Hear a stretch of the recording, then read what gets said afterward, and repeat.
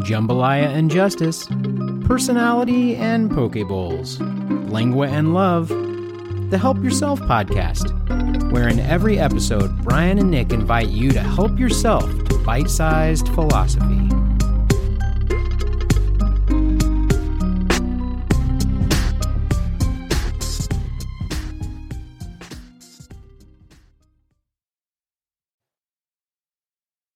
Welcome to Help Yourself, Food and Philosophy with Brian and Nick. I'm Nick. And I'm Brian. A bargain is something you don't need at a price you can't resist, said by Franklin Jones. What you eating, Brian? It's always something you don't need. I think that we usually have things that we don't need more than we have things that we need in this world. But anyway, in this first world, maybe. Right, exactly. That's true. It is first world problems, you know? Anyway, what am I eating? My diet has changed quite significantly because I've gone back to intermittent fasting, and I've also gone back to like majorly reducing calories during the day because I'm trying to make sure that my weight loss goal is met and also that I feel better. So anyway, today, the only thing I've had to eat is I had breakfast for lunch, which is always good. If you ever, if you haven't done that, if you haven't done breakfast for lunch, you got to do breakfast for lunch every once in a while because it is an experience. So I had a low carb. I think I've talked about them before, but it's made by a company called Real Good, and they, I think it's Real Good. Now I'm like questioning myself. I'm pretty sure it's Real Good. Maybe it's anyway, moderately good. It's moderately good. It's a company called Mediocre Food Products, and it.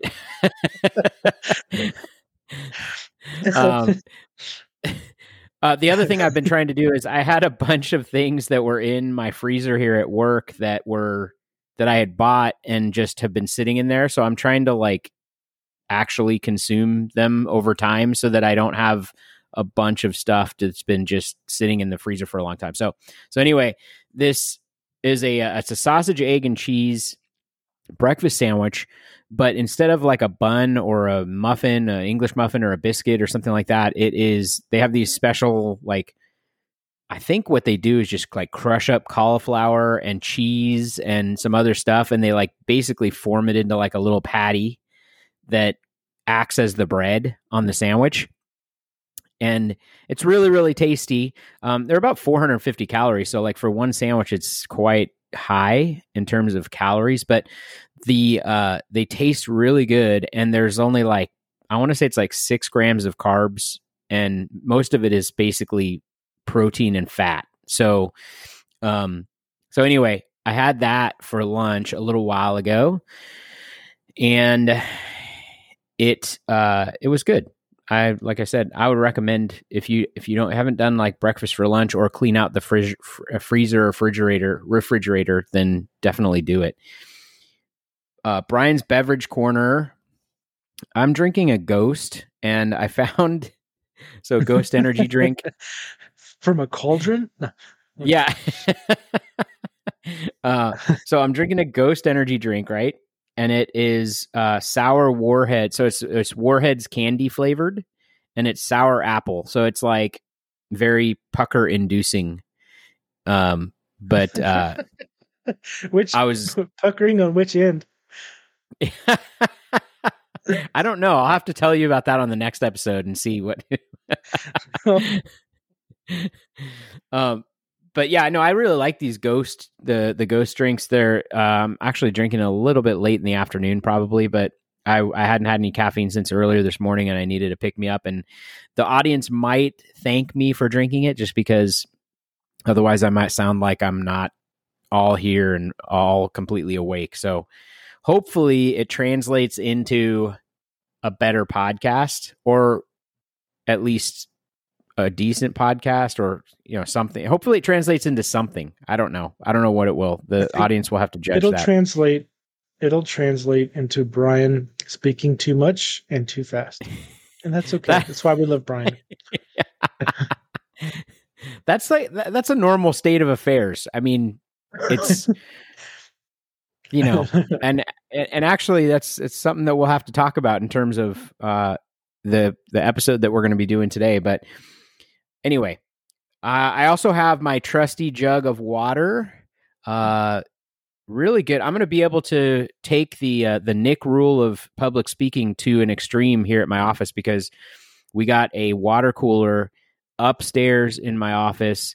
So I don't even have to go downstairs to be hydrated. So my public speaking is going to go through the roof, I'm sure, which is awesome, because as Nick Sager says, number one rule of public speaking is hydration.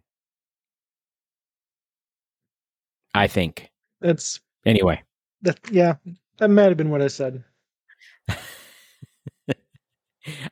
funny thing is, like, what's something you would tell someone, or like what's a fact or a truth that most people don't know, or what's something that surprised you about public speaking, or right, something like that.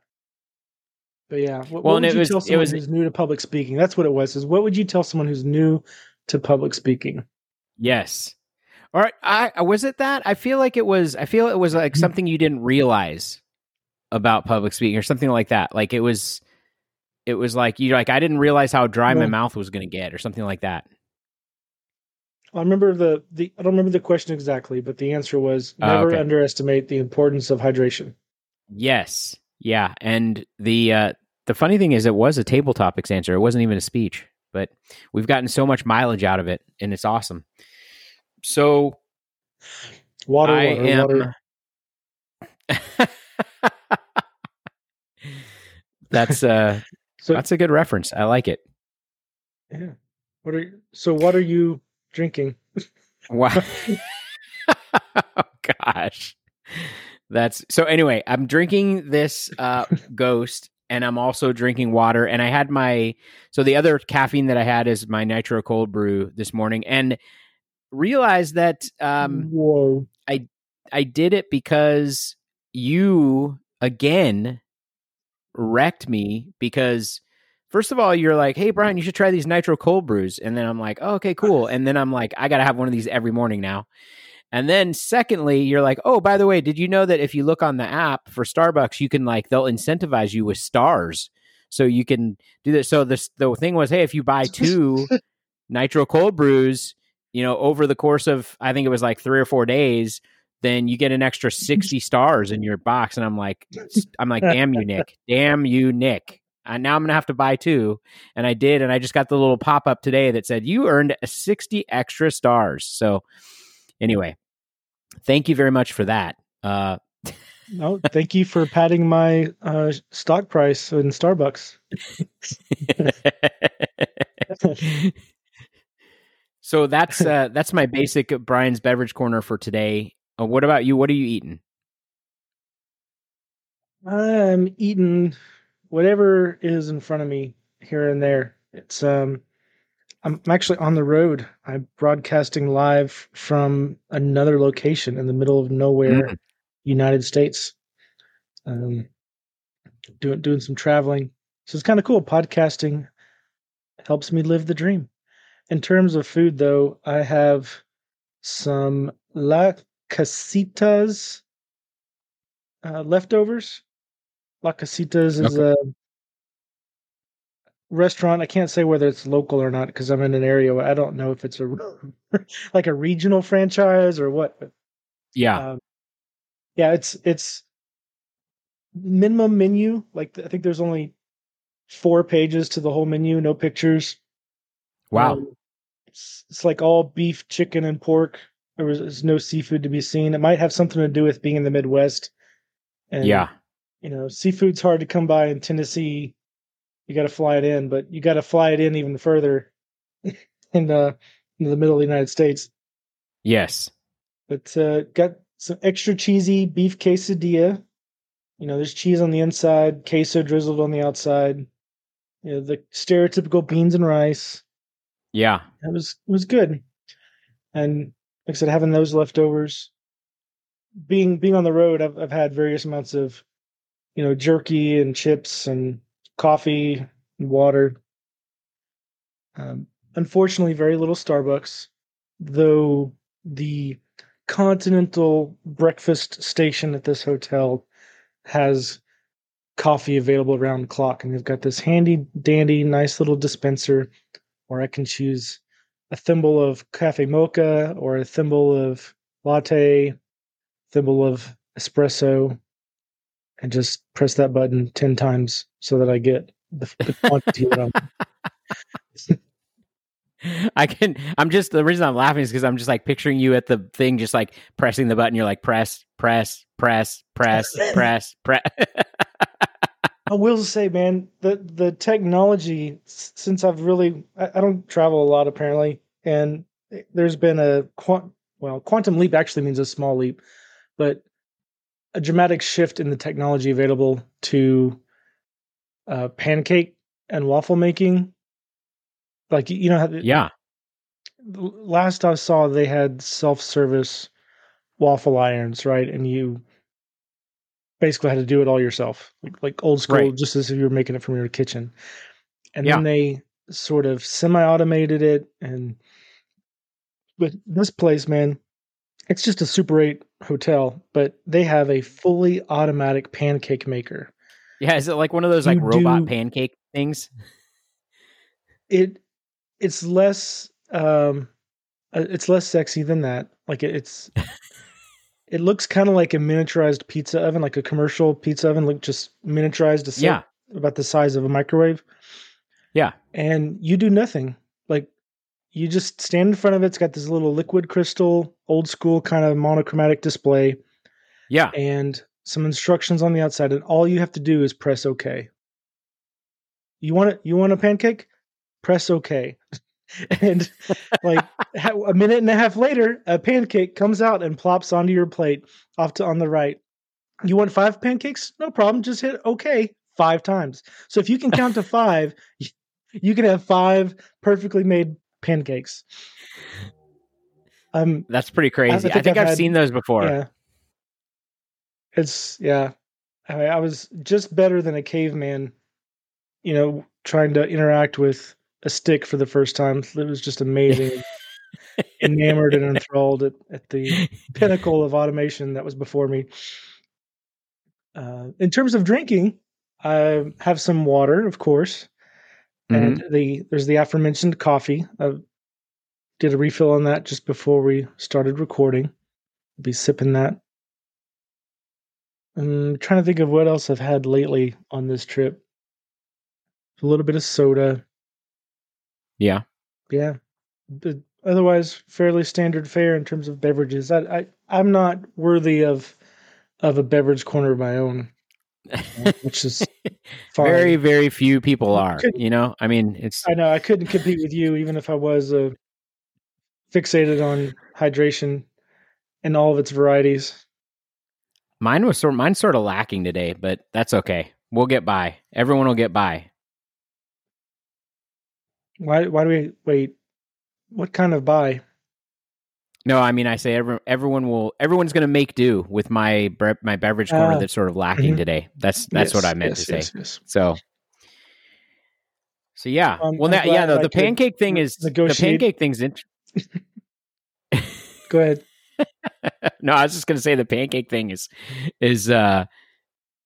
like it's weird how like you said, not a quantum leap, but like all of a sudden you're like, I just want a pancake, and pretty soon it's going to be that you just like stand in front of the machine and say, I would like a pancake, and then the pancake like pops out, you know, like you don't even have to press the OK button, you know.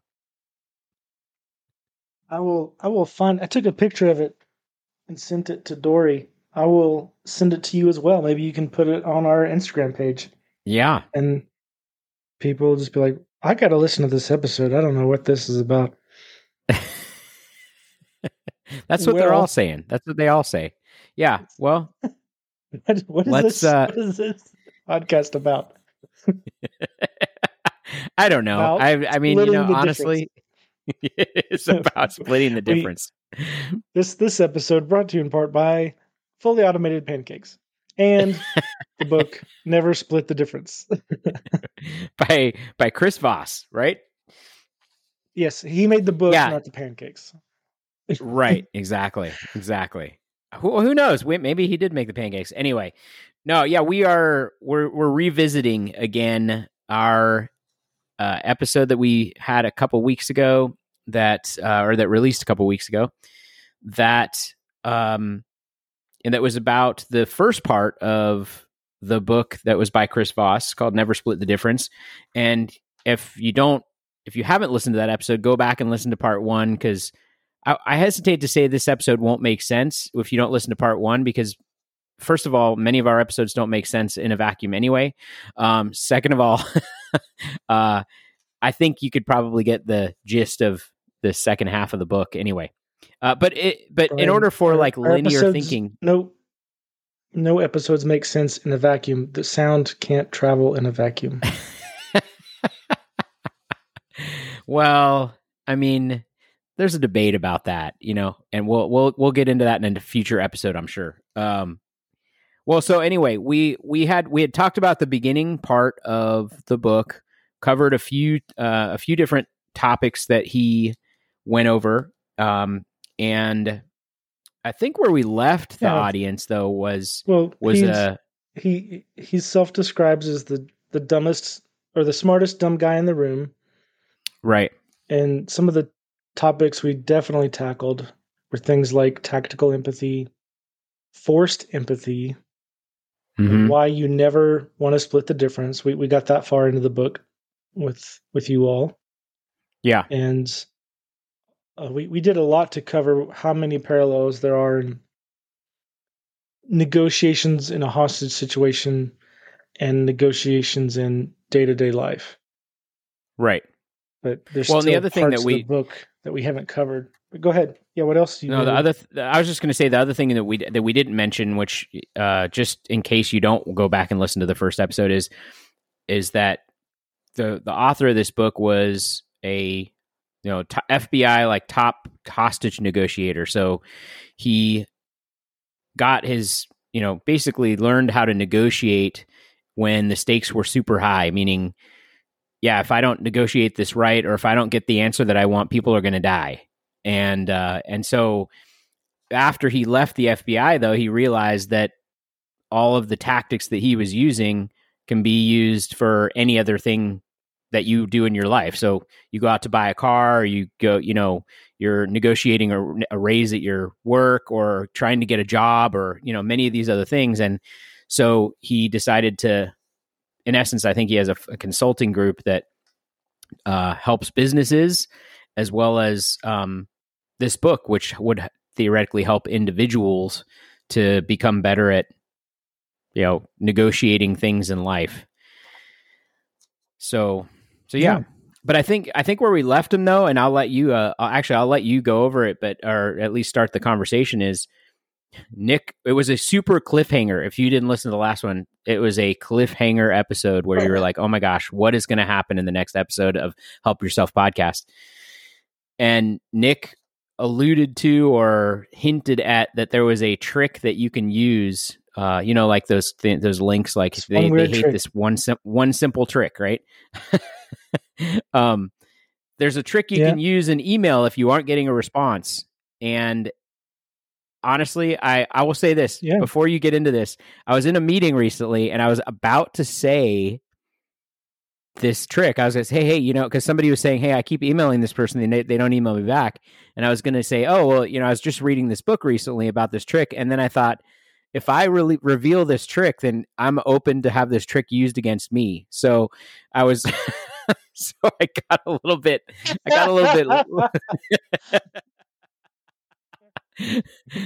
I started thinking about all the emails that I haven't responded to, and then I'm like, oh crap, I'm gonna get a bunch of emails in my inbox from all these people I'm sitting in front of right now of this exact thing. So anyway. That's so funny.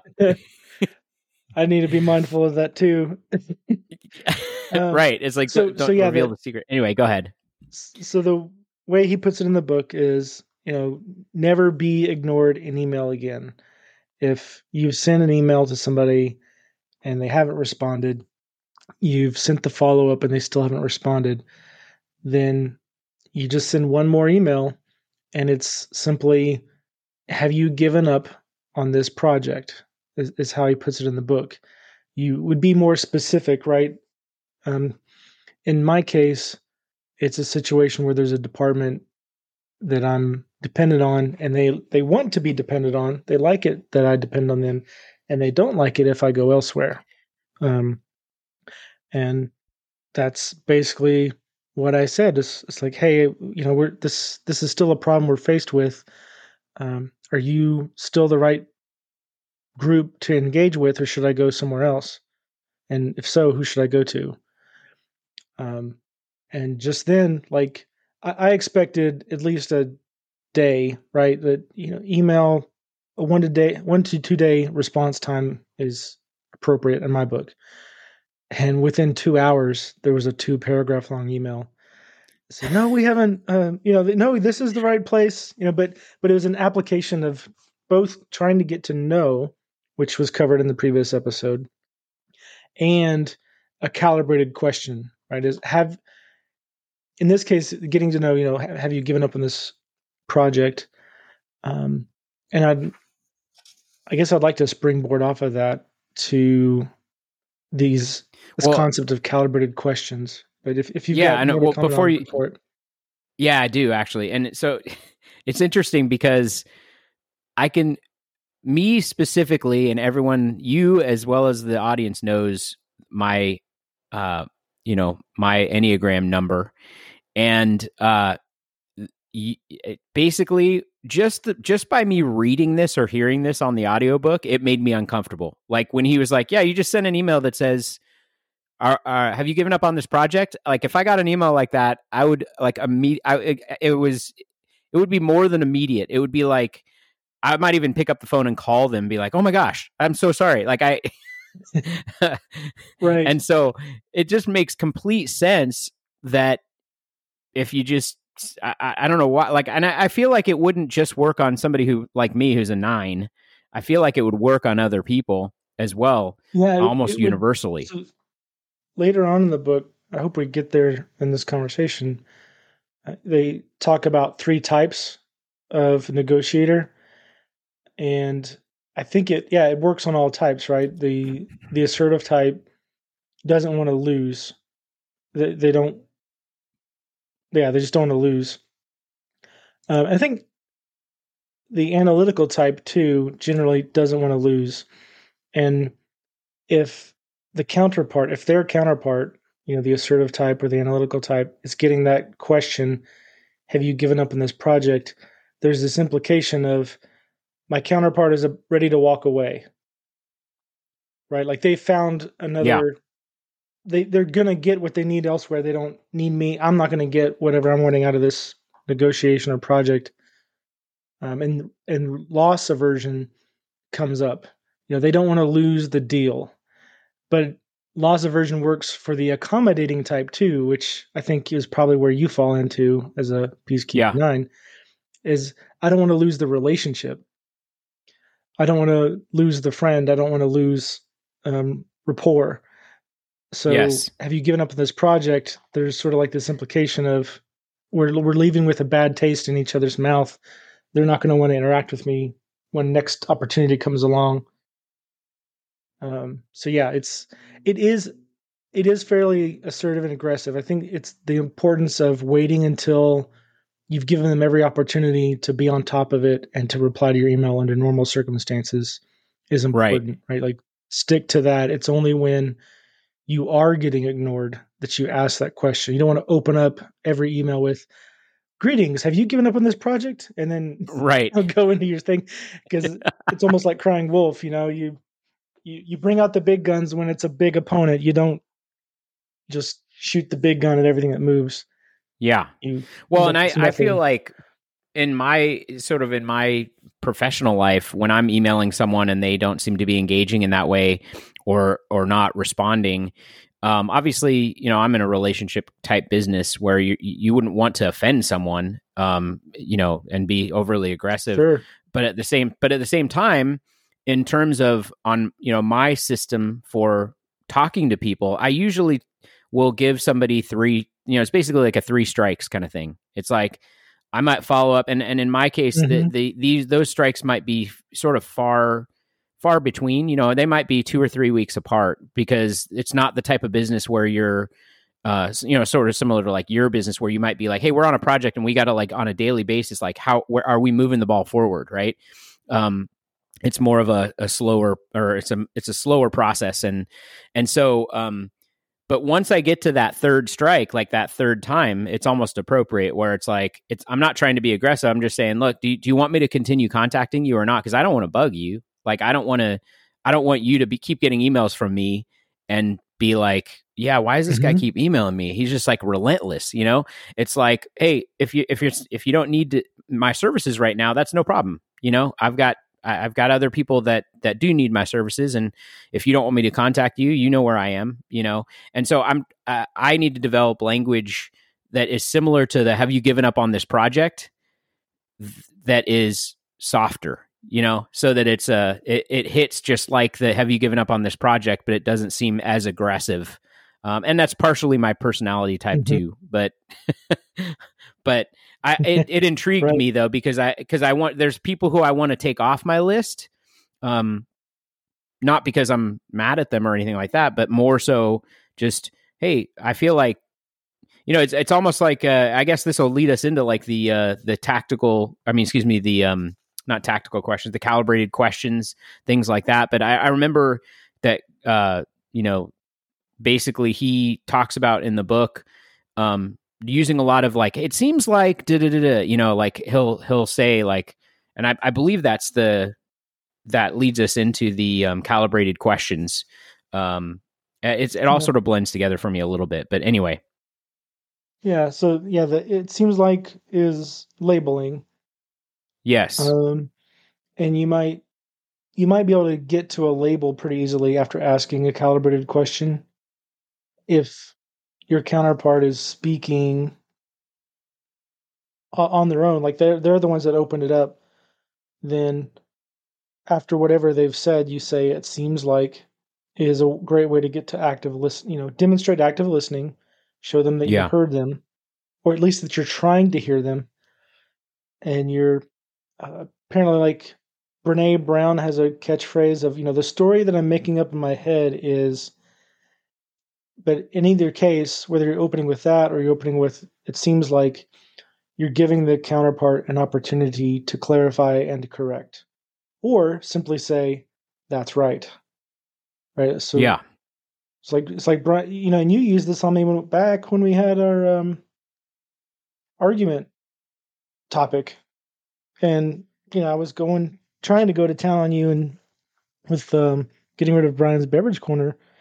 You would say that it's like, it seems like you want your own beverage corner, or it seems like you don't think the audience likes it, or so you were labeling to great effect, except that I was deliberately trying to resist that effectiveness. And right. But with calibrated questions, it's a great way to open people up, so that it gives you the opportunity to label if they're closed off, if they're not being forthcoming. So for one, only like 1% of any calibrated question starts with the word why, WHY. Yeah.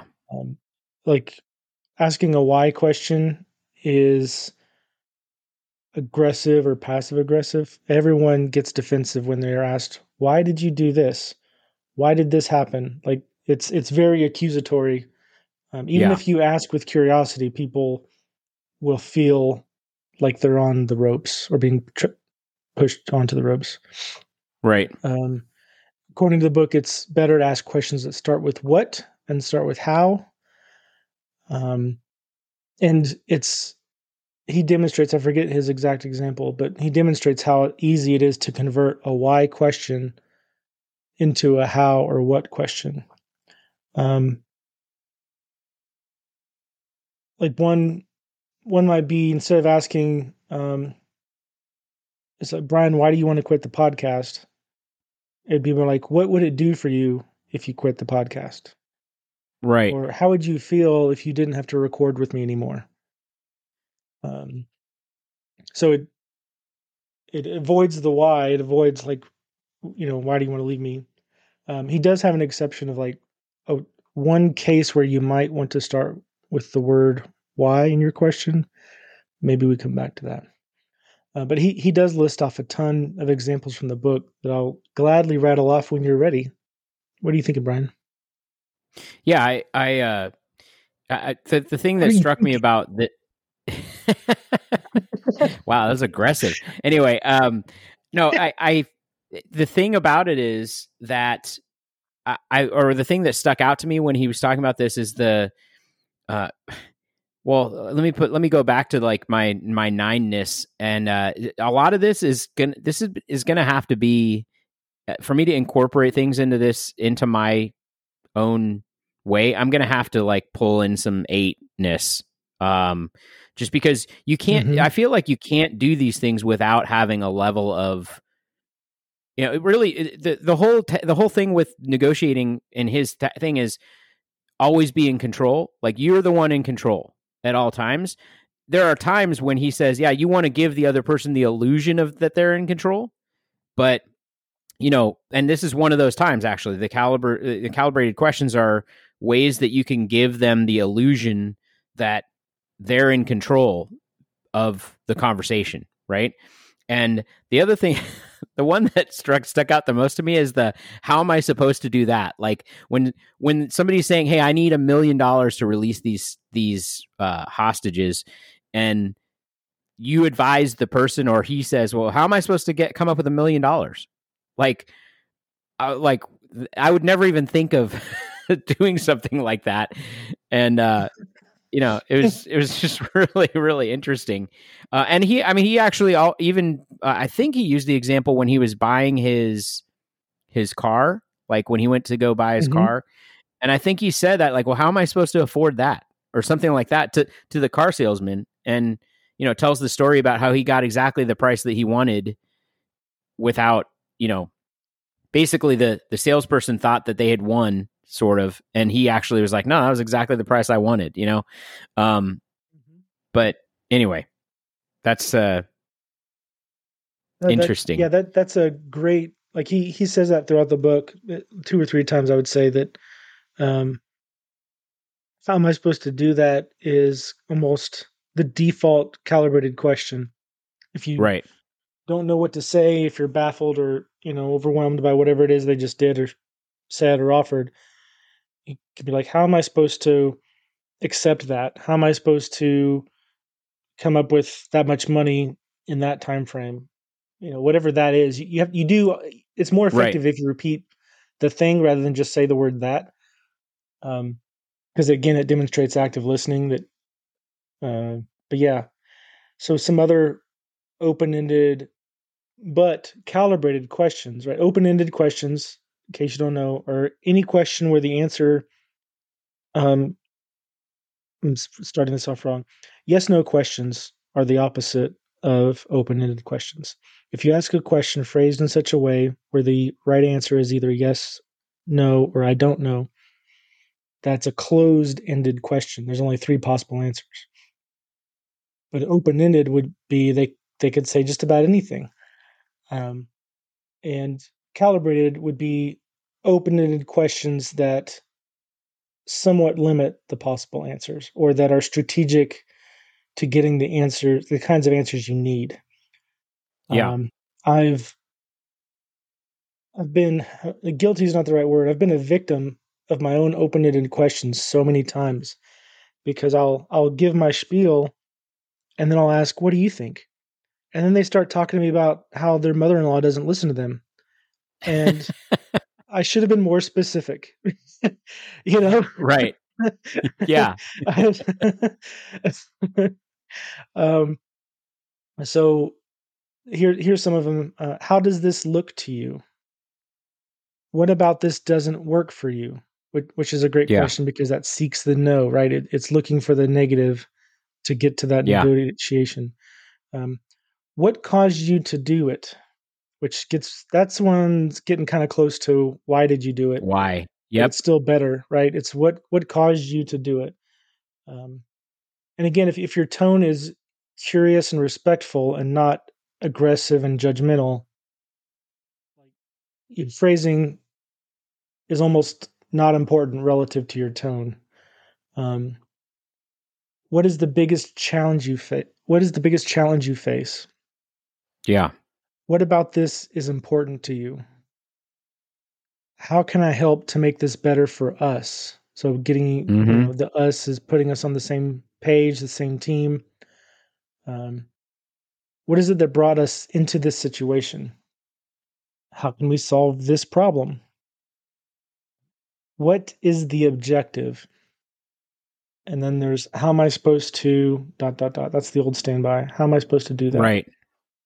Well, and then maybe you can go over the why, because he does say that there are very few circumstances where you might ask a why question. Right. Yeah. Is because asking why makes the counterpart defensive. Like, Brian, why do you do Brian's Beverage Corner? Like, why do you, that puts you on the defensive. Now you're explaining yourself. Now you're having to come up with reasons off the cuff, and it's disarming. But if I instead asked, Brian, why would you ever stop doing Brian's Beverage Corner? Now I've got you defensive, but you're defending my position. Right. And that's not my legitimate position, by the way. This is all fictitious. I'm fine with BBC. Don't get hung up on Brian's that. Beverage Corner. Brian's Beverage Corner. Yeah. Yes. Brian's Beverage Corner. So don't let that distract you if you can. But you get the gist, right? Is the thing I'm asking why is for them to imagine why they would ever do what I want. Right. Right. It's like going into a job interview and saying, why would you ever hire a non-college graduate? It's like, because I happen to not be a college graduate, I'd be very interested to know why they might hire someone, right? Yeah. And now I'm getting them to think creatively about what it would take for them to do something they might not normally do, right? In my favor. That's in the direction of what I'm seeking. So it's a bit nuanced. I'd say it's probably like intermediate level, and maybe then to be avoided if you're just getting into rapid growth in your negotiation skills. Save it for your third or fourth. I think it's like it's the old switcheroo a little bit. Yeah. It's like, it's like all of a sudden you're like, to me, it feels like the Three Stooges, like where the Three Stooges, like, one's trying to get one to do something else. And he's like, oh, well, why don't you eat this? Why don't you eat this pancake then? And he's like, okay, I will eat this pancake then, like, just like whatever it is, I don't know why pancakes are on the brain. I guess it's because we're sponsored by the pancake, the Pancake-O-Matic. Yeah, exactly. I feel like, like I said, I feel like it is a little bit like that. It's like, all of a sudden those, like in the old Three Stooges, like where all of a sudden they would like start out arguing, no, I'm not going to do that. And then they would end up doing it. And then like 3 seconds into doing it, they're like, wait a minute, what just happened? Like that kind of thing. Yeah. That's what I feel like it is. Back and forth. It's like one would say, no, it isn't. And say, yes, it is. No, it isn't. Yes, it is. And then somebody will switch. And if they were saying, yes, it is, they say, no, it isn't. And the person got in such a habit of antagonizing, they start saying, yes, it is. Right. Yeah, it's great. And then they're like, you're right. Yes, it is. Okay. The other thing. Oh, go ahead. Nope, you go ahead. I was just going to say, I don't know if this is jumping too far ahead, but I was going to try to start to get into the 738-55. But if you had something before we get to that, then that you can go. Okay. Well, you had mentioned at one point mirroring, and I'm curious. Yes. What that was like for you. What, if you could define that for the audience and share your thoughts. Yeah. So it's interesting because I've noticed after, so you were saying that I was doing that in that argument episode, not the mirroring, but I was doing tactics that are in this book without, and I hadn't read this book, so I didn't even know that they existed. And so I was sort of, so somewhere in me, I've got some kind of like innate, I guess, gravitation towards this. But what I realize is that I tend to do mirroring when I'm meeting with either new clients or other thing like that. But I don't do it intentionally. I just sort of I've noticed it recently after I read this book. I'm like, oh, I'm mirroring right now. So basically mirroring is just, well, there's many, many different types of mirroring. He mostly talks about verbal mirroring. So you take that person's idea and in essence, you spit it back to them, sometimes in the form of a question. And you're ultimately trying to make this person feel comfortable with you. So if they're saying something and you're mirroring that back to them verbally, then they just feel like, oh yeah, this guy's getting me. I get, like, even if it's a hostage negotiation, they still have that innate feeling that, like, is this person really listening to me? Do I think this guy is going to, give me my demands or do whatever I'm going to, and again, that illusion of control on their part. And I think he basically was talking about it with, with basically getting people to, to like you in essence. But also, so one of the things he said is use like the last three words in the sentence, basically. Sometimes that works, sometimes it doesn't. But I did read some other articles about a sentence. Well, yeah. So like use, the last three words that a person just verbalized and like turn that back around on them. So it's like, I think we need to, I'm going to need $3 million. And it's like, basically spit it back to the person's like $3 million, like in a form of a question or something like that. So that they know that you heard them. So they feel like you're actually doing something. But then the other thing that I read on the web was he doesn't talk about this quite very much, but which is something that I do is when I'm in person, I'll mirror someone with body language. So if they're sitting in a certain way or standing in a certain way, I typically will end up standing that way. And I don't know if I've just learned that over the years, or I don't know how I fell into that, but I didn't realize I was doing it until I read this book. And then I read that article on the web, and I realized in a couple of meetings, like, oh man, that person has moved like 4 times in different positions, and I've mimicked exactly what they do. So, yeah, I mean, that's basically the gist of it. Yeah. Like if they cross their hands in a certain way, like for instance, if somebody's leaning back in their chair and they've got their arms crossed, then I might lean back in my chair and cross my arms. Or if their hands are on the table with their hands clasped together, I might do that same thing. And I didn't realize I was doing it until I basically I've been like sort of like trying to like watch what I do in meetings and see if it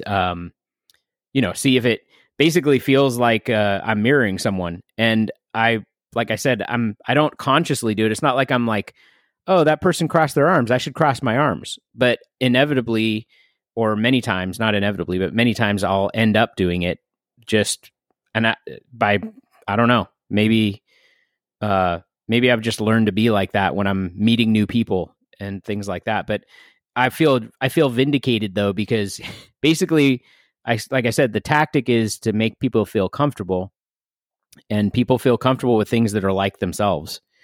And so if you're mimicking that and everything else, then it gives you that advantage in whatever circumstance you're talking about. So make them feel comfortable. Okay. You realize while you were talking about mirroring, I mirrored you twice? No, I did not. That's what I'm really bad at seeing it. well, that's I guess the other point about it is that mirroring is very hypnotic. It's almost like, the dance with the cobra kind of thing, and puts it into trance.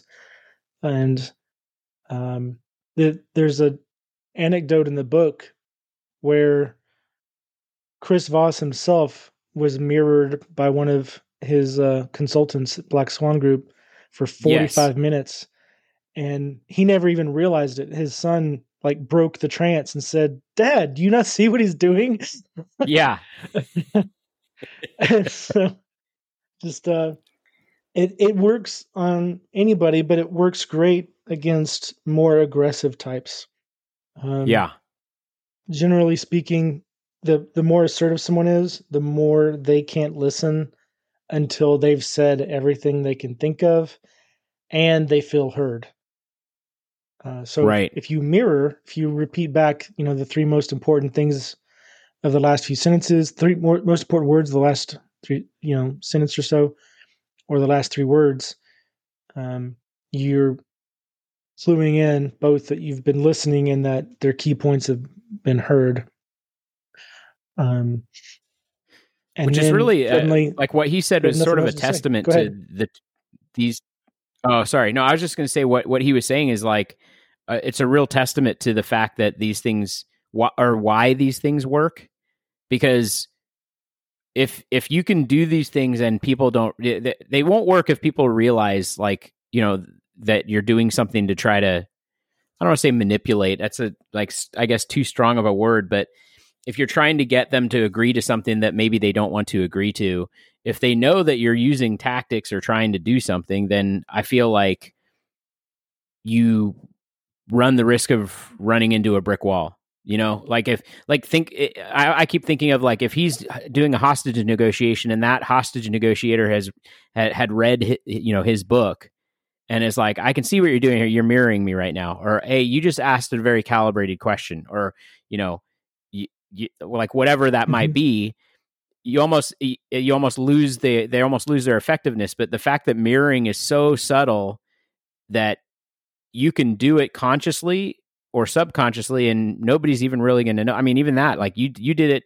you just did it to me, and I was like, yeah, and you gloss right over it, And you're talking about mirroring, right? So it's even front of mind. Right. Yeah. Exactly. I think even if someone is conscious of the tactics, though, and they call you out on it, like it's like you're asking me a calibrated question. It's like, be that as it may, or whatever a calibrated question is, you could play dumb, I guess. I still need to know the answer. Like, right. I genuinely want the information. Like, so it's, yeah. But yeah, when that brings us to a good point. Mirroring, but I'm hearing you that mirroring is so subtle that yeah. Well, and that I think that brings us to a good point of I was talking to you about this before we recorded, which is like, all these tactics that he goes over, they're really cool, but I can see that you would have to really practice. And I use the example of, Toastmasters. Hey, there you go. Bingo cards, Toastmasters. That, you, in order to learn how to become a better public speaker, you have to speak. You can't read books about how to speak. You have to actually speak. And so same thing with this is you've got to put yourself in positions where you can use these tactics and see how they come out. And the other thing is, as the craziest part is like he was talking about later in the book, that as you get more advanced, you have to like use multiple tactics in a very short amount of time, and you have to think about them. They have to be almost like reactionary, like instantaneous. You're not like, oh, I should ask a calibrated question right now, or oh, I should mirror this person. It's almost like when you get so good at it, you can use like 5 different tactics in the span of 2 minutes, and and really like basically, I think the effect is probably like exponential then, where you're like, wow, you're really stacking the odds in your favor that this person is going to do what you're going to do or what you want them to do, You practice this stuff such that it's second nature. Right. But also even practiced people, who are students of Chris Voss, so to speak, still go in prepared. Like they've done their accusation audit, which we'll cover hopefully next, to understand what they anticipate their counterpart will take objection to. Yeah. They'll go and sort of figure out what their target price is or what their ideal thing is, and then which layers below that or above that they're willing to accept. You go in prepared because you don't rise to the occasion. You fall to your level of preparedness. Right. And even preparing for extreme anchors, which is another thing we need to talk about, both giving and receiving those. He mentions a book called Thinking Fast and Slow. Yeah. By two psychologists who basically just run a bunch of psychological experiments on people to uncover various biases.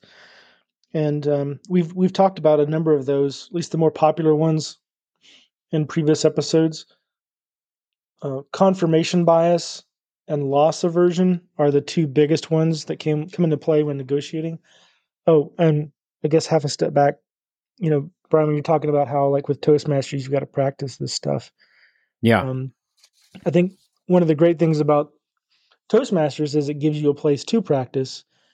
Mm-hmm. And one of the great things about this book is the places to practice are presented to you like 5 to 100 times per day, right? If you want something from your friends or loved ones, like if I wanted to negotiate with Dory that we go to bed earlier or stay up later, Yeah. or you are talking to fellow Toastmasters to get them to pay their dues sooner, Yeah. or participate more. Like you can ask these kinds of calibrated questions, like why would you ever come to a meeting early? Yeah. Yeah. Or what would it do for you if you paid your dues early? Or what? Just that. Right. That's a very specific example. But anyway, with Thinking Fast and Slow, loss aversion, the way that that book demonstrates our loss aversion is while the test giver, while the scientist in the study is holding a coffee mug, they ask participants how much they think the coffee mug is worth. And right. It's, I don't know, like $3.50. And then a different set of participants, on average, the average price with very little variance is like $3.50 or something right. like that. And then the other group, totally separate, they don't know anything else about the coffee mug experiment. The scientist hands the participant the coffee mug, and then they ask how much they think the coffee mug is worth, and the participants say about $5. Yeah. So it's like once we think it's ours, it's worth more to us. We don't want to part with it. The other example would be, and I don't know that I can come up with this all on the fly, but it's like, if they ask participants, like if you had $100 and you could be guaranteed, yeah, I'm gonna butcher it, but it was something where it's like the percent difference was ultimately the same, but because they were risking that percent difference, they wouldn't take the bet. Or I can't remember that one very well, and I'm surprised it didn't come to mind. And we can, some of the ways that comes up in a negotiation would be like that question: have you given up on this project? Also, letting people think they already have something, or reminding them of what they already have, and that they might lose it if they don't take the deal. I'm trying to. There's better, more varied examples. Are any coming to mind for you? No, I don't. I'm trying to remember that. Okay. Okay. It's not. But what I can move on to is the the example that came to mind in my. You were talking about the opportunity to practice these types of tactics, And so he used an example of like a couple things, like where he went to, I can't remember what the store was, but he went to a store, and when he was up at the front, he was talking about something about getting a discount or something like that. And they said something like, I'm trying to remember the main point of the story, but then he came up and eventually he basically said, okay, well, what's the Chris Voss price? Like, what's the Chris Voss discount? And, the person that was standing right there happened to be like the manager and was like, I can give you 10% off, and he's like, basically, I just asked a question and they automatically were like, yeah, I can give you 10% off what you're buying, for no reason at all, just because it's the Chris Voss thing. So anyway, getting back to the smaller example with that would be, I went through a drive-through once at 10:31 a.m. and I wanted breakfast. I'd gotten there, I'd made a beeline for it, did my best to get there by 10:30 so I could order breakfast, and they stopped serving breakfast at 10:30. And sure enough, 10:31 they said, "Sorry, we stopped serving breakfast at 10:30." And I was like, I could have gotten mad, I could have been aggressive, but I said, "You know what? I get it. Like, you got to turn the grills down at some time, and if you let someone like me in, you got to let the person behind me in. Like, you got to draw the line somewhere." And 10:30 makes total sense. And I think I said, like, "What else do you have?" And they're like, "What would you like from the breakfast menu?" and I was like, "Yes." Yeah. You're like, I win. Man, I just took I win. Somebody who had a chip on their shoulder and had, wanted to exert their power and authority got to do that anyway, and I got what I want, right? Because it was, they used their power to come up with an exception, right? And they felt heard and seen and important. So it was a bit of How to Win Friends and a bit of these negotiation tactics. Right. I think the other topic would be that accusation audit, which if you are a friend or fan of How to Win Friends and Influence People, there's a principle called, if you are wrong, admit it quickly and emphatically. Yep. But this accusation audit takes that a step further. You get proactive. And you similarly, that concept, both sides of the concept, you beat them to the punch in terms of admitting your faults, right? And this can look like a sign of weakness. But really what it does is it looks like self-awareness and empathy. Uh-oh, I might be running out of time. Oh. Take the lead, Brian. Travel fun. Well, yeah, and I think get to the Ackerman. Jump to the Ackerman thing, because I know you want to talk about that. Which one? Ackerman. Oh my goodness, this episode is falling apart, and it's all my fault. It is. It's the wheels are falling off, man. What is happening here? You mentioned it. I know what you're talking about. Yeah. The 735, or excuse me. I'm sorry. I've got it right here in my notes. Hold on a second. It is the 738.55. And the reason why I wanted to get to this is because it is a connection with what we talk about in Toastmasters, is that so the 738.55 is people, your communication comes 7% from your content, 38% from your tone of voice, and 55% from body language. So if you read that correctly, that means 93% of your communication is nonverbal. It's not your content. I'm going to say nonverbal, but it's not your content. It's not what you're saying. It's how you're saying it, and also what your body's doing at the same time, which is why we spend so much time trying to get people to understand, like, hey, make sure your hand motions are not doing something bad or, anything like that. Make sure that you're not pacing around on the stage, because all of that goes into the communication of your speech. And so I think in his case, he's just really,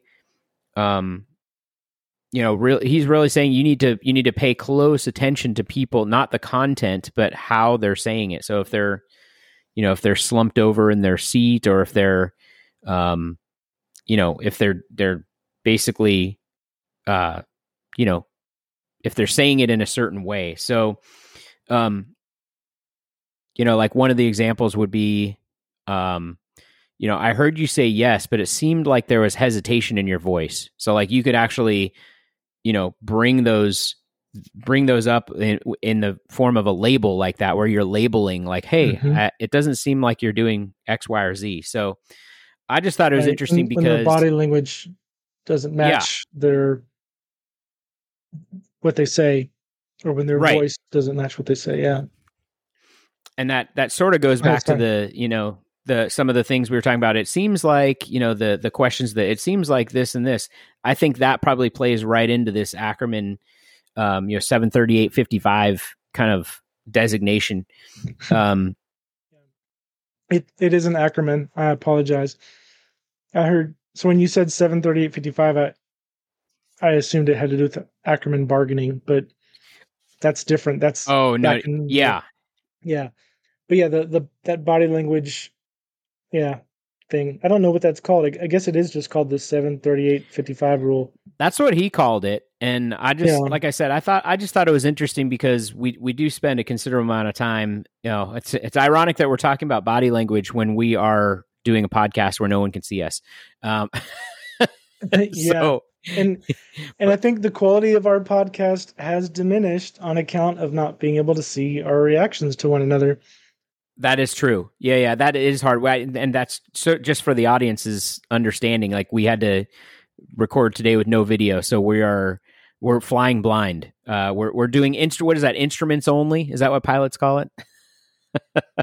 Yeah. So we don't get the. Yeah, exactly. And that was it. Anyway, no, but I think you're right. I think that which also leads me into it. It's like, okay, so. Basically by us just being a non-visual medium, we literally only have, we only have 45% ability. So it makes sense when you're on a podcast why you have to really focus on, or not just a podcast, but if you're in radio or anything else that's just not a visual medium, you really have to focus on your tone. Like, how do you say that, and how do you speak faster, slower? Do you, all these other things? Because how else are the people going to get? They can't see our facial expressions, so how else are they going to get it? Got the late night DJ voice, late night radio DJ voice. Yeah, this is Chris. You're talking to me now. Oh, you've been practicing that. I can. That's funny. Last episode, you thought I was Chris. Now this episode, you think you're Chris. Right. Exactly. Well, I was using the example that he gives in the. I know. You were quoting him, but it's still funny because you didn't say this is Brian. You're talking to me now. Right. Exactly. It's much easier to play. It's much easier to play a role. I can see you falling into that in one of your client conversations. Like, wait, who's Chris? Yeah, exactly. Like, who are you talking about? So I guess because I inadvertently revealed it, there's later on in the book, towards the end, he finally gets into actual haggling, the stuff that we legitimately try to avoid in a negotiation because it's the part that gives everyone the most anxiety, the most hurt feelings, and makes the people most nervous, right? Well, I guess that's anxiety. Anyway, the Ackerman bargaining technique is named after a guy named whose last name is Ackerman, who came up with this, and is used by negotiation consultants. It's used by the FBI. That's one of those pivot points, right, that help directly tell the story that this is how humans think, kind of stuff, and it doesn't matter what you're negotiating for, lives, a discount. When we're all thinking about finding a fair price, we have similar mental tricks that we play on ourselves, and this Ackerman bargaining takes advantage of those. And the reason that I got mixed up when you did your 738 65 or 55 rule,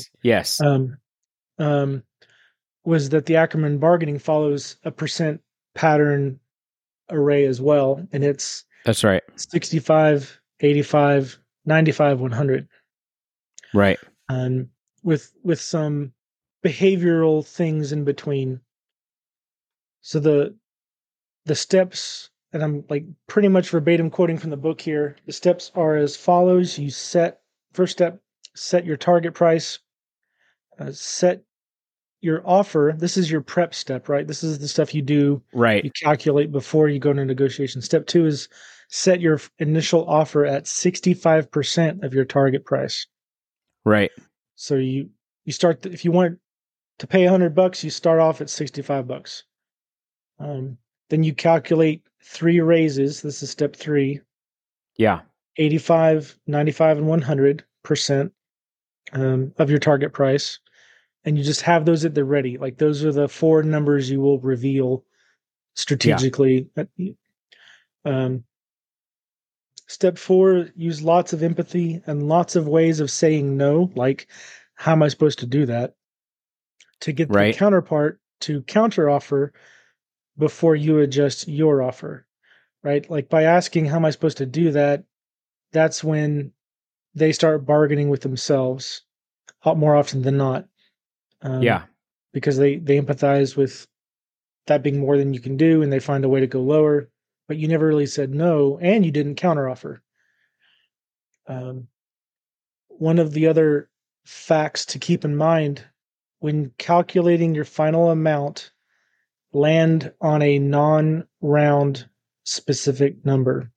Yeah, that was the strangest thing to me. Yeah, so like, because what it does is it helps the counterpart feel like they're squeezing you dry. So yeah, if you were at, so if we're talking about the $100 example where we started at 65, we let them raise us to 85, we let them raise us to 96 or 95% of our final price of 100. Right. Maybe instead of $95, maybe we say, $94. Yeah. Right. It's not like a standard chunk of number. And that's when they realize they're getting closer, right? So then when they say, if they can get you to budge again from $94, that's when you say, okay, and you do some calculations, right? You pull out a piece of paper and a pen, you start jotting down some numbers, maybe doing the math all over again, even though you've done it before. And you say, okay, I can do $99.35. Your target price is $100. You could even say I can do $101.03. Like, right. Or then they feel like they've gotten you. Like you basically can't. You don't have any discretionary spending money anymore because you figured out what you can afford to pay. Exactly. Right. And even then, if you still don't have them, or maybe if you want to land on $100 for some reason, you could throw in a non-monetary item. It's like, yes. It's kind of like when you're the stereotype or the cliche in TV and movies where they're playing poker and they're all in a stick of gum, or right. It's like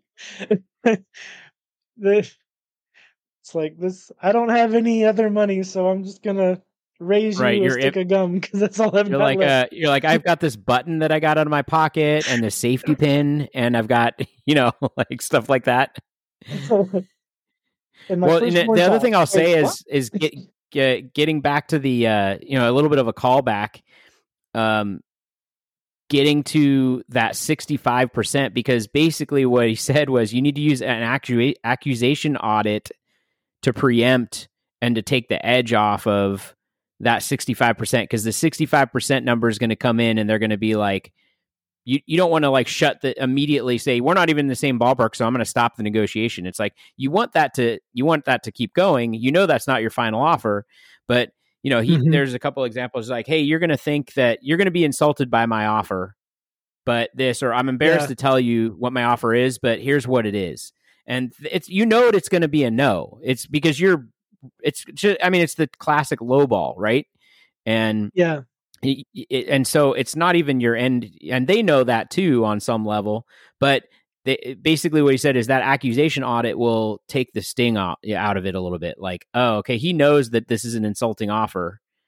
And so it's almost like it opens the door for further negotiation, So, and right. I thought that Go ahead. Oh, I was just saying, I thought that round, the odd number thing it's sort of genius because it completely throws the other person off, but it also implies that you thought about, like, you know exactly how much you can spend, and this is my maximum amount. Like and one of the examples he used is when you go into the store and there's an item and it's a $2 item, but it's priced at $1.99. He said people just like, for some reason, it's only a penny, but for some reason, $1.99 seems way better than $2. Yeah, there's this artificial threshold in our mind. Right. Yeah. Yeah, because we start with the first number, like that's almost our anchor. So when the first number is a 1, we say it's $1-ish. That's our gut reaction when we see that. Right. When really mathematically, it's effectively $2. It's more $2 than it is $1. Right. Yeah. It plays on that same trick. And you're totally right. The accusation audit is where that needs to come up. But the reason you have to lowball it is because, like in that $100 example that you're willing to pay, you don't know. Like, for maybe they haven't done their research, they don't know what they have. Maybe the best they thought they could get was $60. So yeah, you might be deprived of playing the game of haggling, but you just got a $100 item for $65 because they took your offer. Yep. I mean, maybe they try to talk you up to 70 because, you accusation audited saying you're going to be insulted by my offer. So they're like, oh, well, I guess we expected too little, but they haven't done their research. So they're going to only go up a few more dollars over 65. And everyone wins, right? They got more than they were expecting. You got less. You got it for less than you were hoping. Like, right. That's how you win. Make a win-win. I don't think we covered everything in the book, but I mean, certainly a good read. And sure. I can see, like I said, what's that? I said, I still love this book. Yeah, I do too. I think honestly, like there's so many things in here that they make sense, and also they seem to connect to other things that I've already read. Like you mentioned, How to Win Friends and Influence People. I noticed there are a couple things in there that are like Stephen Covey-ish. There you go, bingo cards.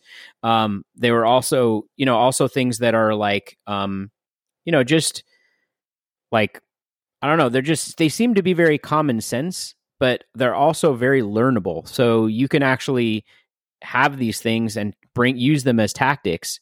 And, in essence say, I'm going to, all of a sudden you'll find yourself in a circumstance and you're going, oh, I got to do this. I got to ask in this way, or I got to say these words, and you see how it goes. And that's how you start learning it. So anyway, it's just true. Remember, your interesting counterpart is never your opponent. Right. Exactly. Just like you're never my opponent, Yeah. Yeah. I love you too, Brian. All right. On that note, I guess we'll let the audience go. But and I don't know if I guess we'll cap this off at 2 episodes, but I guess we haven't necessarily closed that door yet. But yeah, I highly recommend going out and listening to or reading this book, and it'd be awesome. I think it can help you out in pretty much anybody in any stage of life, or anybody in normal everyday life stuff. So, yep. All right. Well, that'd be it. Yep. We will talk to you next time. Thanks for listening. If you enjoyed this episode and you'd like to help support the podcast, please share it with others, post about it on social media, or leave a rating and review. To catch all the latest from Help Yourself, you can follow on Instagram at Help Yourself the Podcast. And to contact Brian and Nick, email helpyourself@brynick.com. Thanks again, and we'll see you next time.